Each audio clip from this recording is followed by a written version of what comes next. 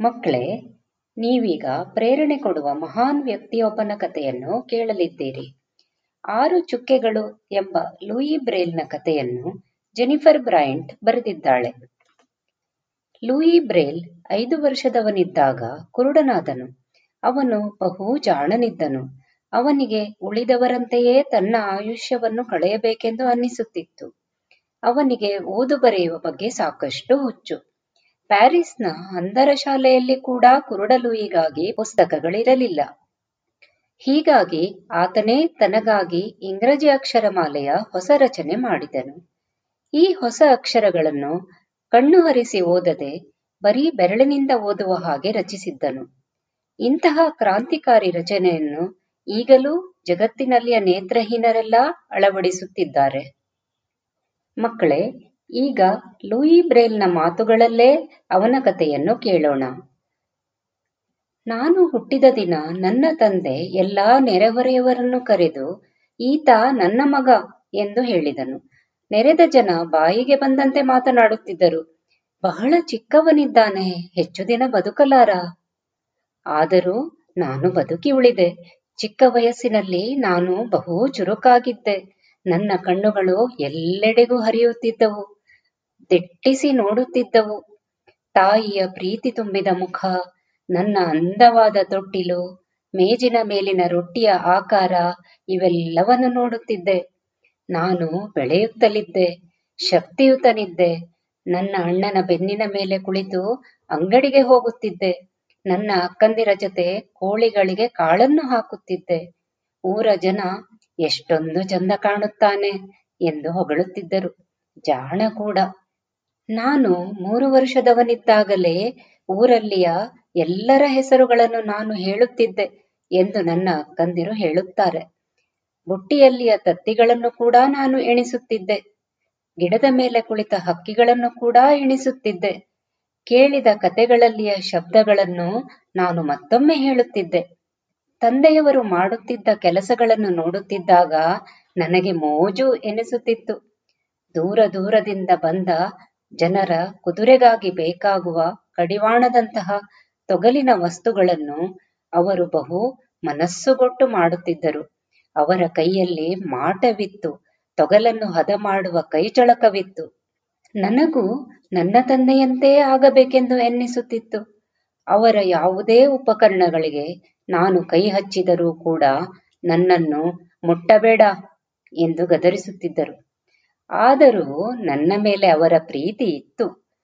Louis, ನೀನು ಇನ್ನೂ ಚಿಕ್ಕ ಮಗು, ದೊಡ್ಡವನಾಗುವವರೆಗೆ ತಡೆ ಹಿಡಿ ಎಂದು ತಿಳಿ ಹೇಳುತ್ತಿದ್ದರು. ಚಿಕ್ಕ ಮಗು, ಚಿಕ್ಕ ಮಗು. ನನಗೆ ಈ ಶಬ್ದಗಳು ಬಹು ಬೇಜಾರು ತರುತ್ತಿದ್ದವು. ನಾನು ದೊಡ್ಡವನಾಗಬೇಕು, ಶಕ್ತಿಯುತನಾಗಬೇಕು, ಜಾಣನಾಗಬೇಕು, ಇದು ನನ್ನ ಆಸೆ. ನನ್ನ ತಂದೆಯಂತೆಯೇ ನುರಿತವನಾಗಬೇಕು. ತೊಗಲು ನಯವಾಗಿದ್ದರೂ ಅದರ ದಬ್ಬಣ ಬಹಳ ಚೂಪಾಗಿದ್ದಿತು. ಅಪ್ಪ, ಅಪ್ಪ. ಆ ದಿನದಿಂದ ನನ್ನ ಆಯಸ್ಸು ಪೂರ್ಣವಾಗಿ ಬದಲಾಯಿತು. ನರ್ಸಮ್ಮ ನನ್ನ ಕಣ್ಣಿನ ಮೇಲೆ ಬ್ಯಾಂಡೇಜನ್ನು ಕಟ್ಟಿದಳು. ಇದನ್ನು ಮುಟ್ಟಕೂಡದು ಎಂದು ಬೆದರಿಸಿದ ದನಿಯಲ್ಲಿ ಹೇಳಿದಳು. ಆದರೆ ಬ್ಯಾಂಡೇಜ್ನಿಂದಾಗಿ ನನಗೆ ಅಲ್ಲಿ ತುರಿಸಬೇಕೆಂದೆನ್ನಿಸುತ್ತಿತ್ತು.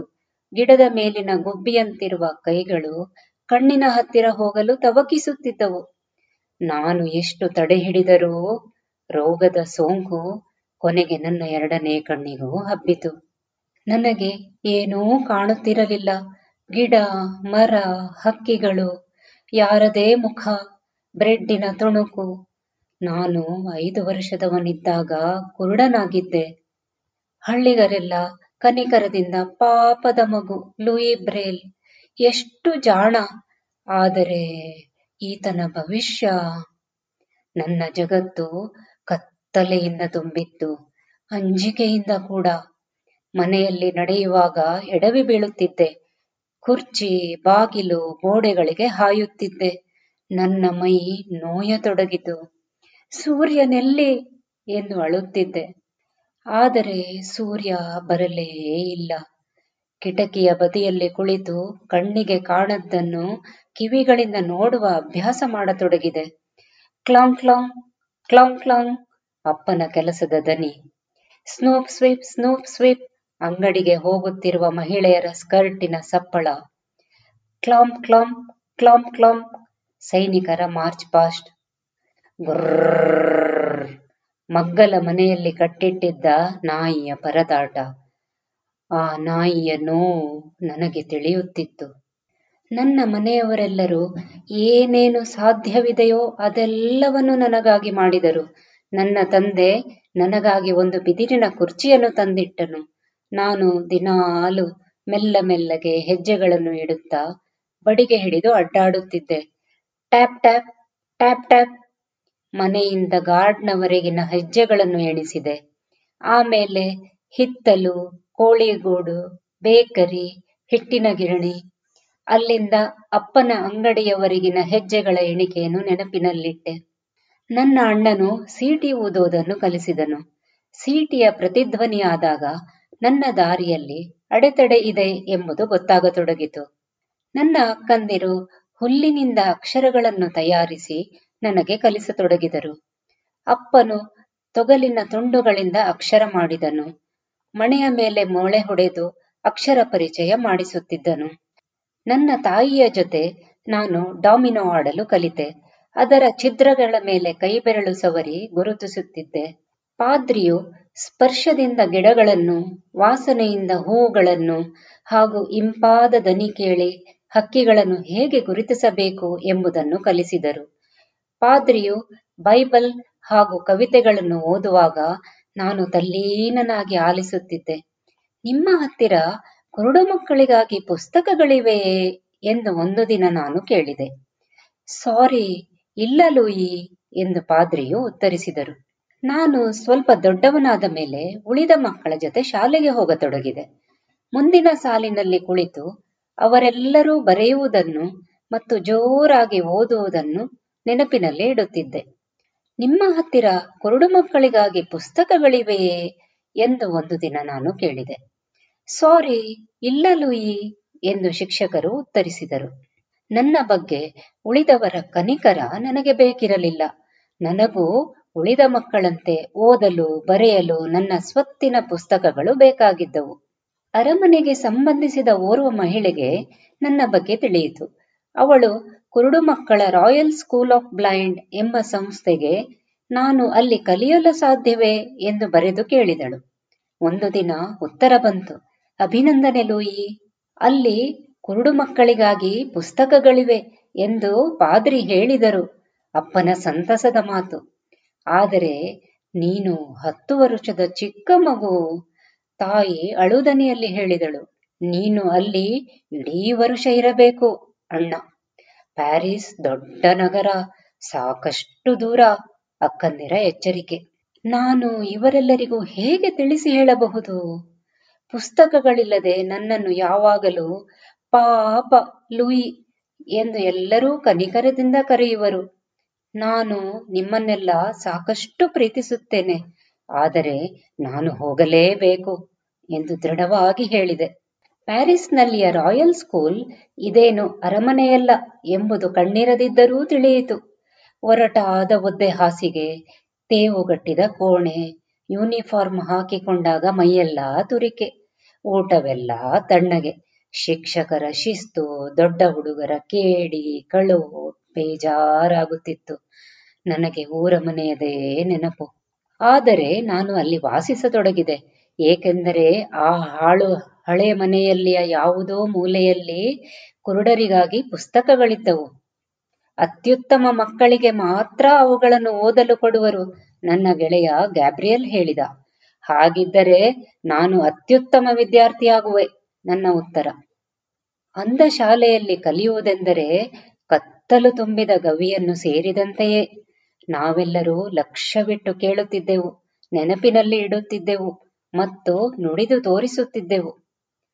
ನಮಗೆ ಹಾಡುಗಳನ್ನು ಹಾಡಲು ಕಲಿಸುತ್ತಿದ್ದರು, ಪಾದತ್ರಾಣೆಗಳನ್ನು ಮಾಡಲು ಕೂಡ ಕಲಿಸುತ್ತಿದ್ದರು. ನನ್ನ ಕೈ ಬೆರಳುಗಳು ಪಿಯಾನೋ ಇಲ್ಲವೇ ತೊಗಲಿನ ತುಂಡಿನ ಮೇಲೆ ಸರಿದಾಡುತ್ತಿದ್ದವು.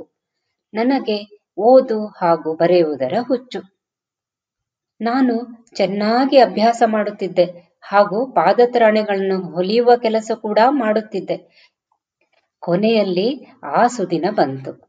ಒಬ್ಬ ಶಿಕ್ಷಕನು ನನ್ನನ್ನು ಲೈಬ್ರರಿಗೆ ಕರೆದುಕೊಂಡು ಹೋದನು. ಇಲ್ಲಿ ಕುಳಿತುಕೋ, ಅವನು ಅಪ್ಪಣಿಸಿದನು. ಒಂದಿಷ್ಟು ಅಲುಗಾಡಿದ, ನೂಕಿದ, ಪುಟ ತಿರುವಿದ ಸಪ್ಪಳ. ಥರ್ಡ್, ಮೇಜಿನ ಮೇಲೆ ಏನೋ ಒಗೆದ ಸಪ್ಪಳ. ಇಲ್ಲಿದೆ ನೋಡು, ಕೊನೆಗೂ ದೊರೆಯಿತು, ಅವನ ಧ್ವನಿ. ಪುಟದ ಮೇಲಿನ ಒಬ್ಬಿದ ಭಾಗದ ಮೇಲೆ ಬೆರಳನ್ನು ಆಡಿಸು, ಅಕ್ಷರಗಳು ಗೊತ್ತಾಗುವವು. ಪುಟ ಮುಟ್ಟುವುದೇ ತಡ. ನನ್ನ ಕೈಬೆರಳುಗಳು ಪ್ರತಿ ಅಕ್ಷರದ ಆಕಾರವನ್ನು ಗುರುತಿಸತೊಡಗಿದವು. ಈ ಮೊದಲು ಮನೆಯಲ್ಲಿ ಹುಲ್ಲು ಹಾಗೂ ತೊಗಲಿನ ತುಂಡುಗಳಿಂದ ಮಾಡಿದ ಅಕ್ಷರಗಳನ್ನು ಓದುವ ಅನುಭವ ನನಗೆ ಇತ್ತು. ಈ ಎಲ್ಲಾ ಅಕ್ಷರಗಳು ಗಾತ್ರದಲ್ಲಿ ದೈತ್ಯಾಕಾರವಾಗಿದ್ದವು. ಒಂದೆರಡು ವಾಕ್ಯ ಮುಗಿಯುವುದರಲ್ಲಿ ಮುಂದಿನ ಪುಟಕ್ಕೆ ಹೋಗಬೇಕಾಗುತ್ತಿತ್ತು. ಇನ್ನೂ ಕೆಲ ವಾಕ್ಯಗಳು, ಪುಸ್ತಕ ಮುಗಿಯಿತು, ಕೊನೆಯಲ್ಲಿ ಮುಕ್ತಾಯ. ಇಷ್ಟೇನೇ? ನಾನು ಕೇಳಿದೆ. ಇನ್ನೂ ಸಾಕಷ್ಟು ಇವೆ, ಆದರೆ ಅವುಗಳೆಲ್ಲ ಇದೇ ತರಹ, ಶಿಕ್ಷಕರು ಹೇಳಿದರು. ನನ್ನ ಅಂಗೈಯಷ್ಟು ಶಬ್ದಗಳು, ವಾಕ್ಯಕ್ಕಾಗಿ ಅರ್ಧ ಪುಟ ಸಾಲದು. ನಾನು ನಿಟ್ಟುಸಿರು ಬಿಟ್ಟೆ. ಇಂತಹ 100 ಪುಸ್ತಕ ಓದಿದರೂ ನಾನೆಷ್ಟು ಕಲಿಯಬಹುದು? ನಾನು ಸಂಜೆ ಊಟ ಮಾಡಲಿಲ್ಲ. ಹಾಗೆಯೇ ಮಲಗಿಕೊಂಡೆ. ಮನೆಗೆ ಹಿಂತಿರುಗಿ ಹೋಗಬೇಕೆಂದು ಅನಿಸತೊಡಗಿತು. ಕೊನೆಗೆ ನಿದ್ದೆ ಹತ್ತಿದಾಗ ಮಗ್ಗುಲ ಮನೆಯ ನಾಯಿ ಮನೆಯ ಹೊರಬಿದ್ದು ನನ್ನ ಮೇಲೆ ಸಿಟ್ಟಿನಿಂದ ಬೊಗಳುತ್ತಾ ನನ್ನ ಮುಖವನ್ನು ನೆಕ್ಕುತ್ತಲಿತ್ತು. ನಾನು ಮಾತ್ರ ನಗುತ್ತಿದ್ದೆ, ಜೋರಾಗಿ ನಗುತ್ತಿದ್ದೆ ಎಂದು ಕನಸು ಬಿದ್ದಿತ್ತು. ಲೂಯಿ, ಲೂಯಿ, ಎದ್ದೇಳು, ಎದ್ದೇಳು! ಗ್ಯಾಬ್ರಿಯಲ್ ನನ್ನನ್ನು ತಿವಿದು ಎಬ್ಬಿಸುತ್ತಿದ್ದನು. ಮರುದಿನದ ಮುಂಜಾನೆ ಪ್ರಿನ್ಸಿಪಾಲರು ಎಲ್ಲರನ್ನೂ ಬರಹೇಳುತ್ತಿದ್ದರು. ದೊಡ್ಡ ಕೋಣೆಯಲ್ಲಿ ಎಲ್ಲರೂ ನೆರೆದಿದ್ದರು. ಫ್ರೆಂಚ್ ಸೈನ್ಯದ ಅಧಿಕಾರಿಯು ಯುದ್ಧ ಕಾಲದಲ್ಲಿ ಗುಪ್ತವಾಗಿ ಸೂಚನೆಗಳನ್ನು ಕಳುಹಿಸುವ ಒಂದು ಹೊಸ ಸಂಕೇತವನ್ನು ಕಂಡುಹಿಡಿದಿದ್ದಾನೆ. ಈ ಸಂಕೇತವನ್ನು ಸ್ಪರ್ಶದಿಂದ ಓದಬಹುದು, ಕಣ್ಣಿನಿಂದಲ್ಲ. ಇದನ್ನು ನಾವೆಲ್ಲಿ ಉಪಯೋಗಿಸಬಹುದು ಎಂದು ಡಾಕ್ಟರ್ ಪಿನಿಯರ್ ಹೇಳಿದರು. ನಿಮ್ಮೆಲ್ಲರ ಕೈಯಲ್ಲಿ ಸಂಕೇತ ಭಾಷೆಯ ಚುಕ್ಕೆಗಳಿರುವ ಕಾಗದದ ಪಟ್ಟಿ ಕೊಟ್ಟಿದ್ದೇನೆ. ಇಲ್ಲಿಯ ಚುಕ್ಕೆಗಳು ಬೇರೆ ಬೇರೆ ರೀತಿಯ ಧ್ವನಿಗಳನ್ನು ಸೂಚಿಸುತ್ತವೆ. ಓಹ್, ಆ, ಒಳಗೆ, ಹೊರಗೆ ಮುಂತಾದ ಧ್ವನಿಗಳು, ಪ್ರಿನ್ಸಿಪಾಲರು ಹೇಳಿದರು. ನಾವೆಲ್ಲರೂ ಆಲಿಸುತ್ತಿದ್ದೆವು. ಇದೆಲ್ಲ ಅಷ್ಟು ಸುಲಭವಾಗಿರಲಿಲ್ಲ.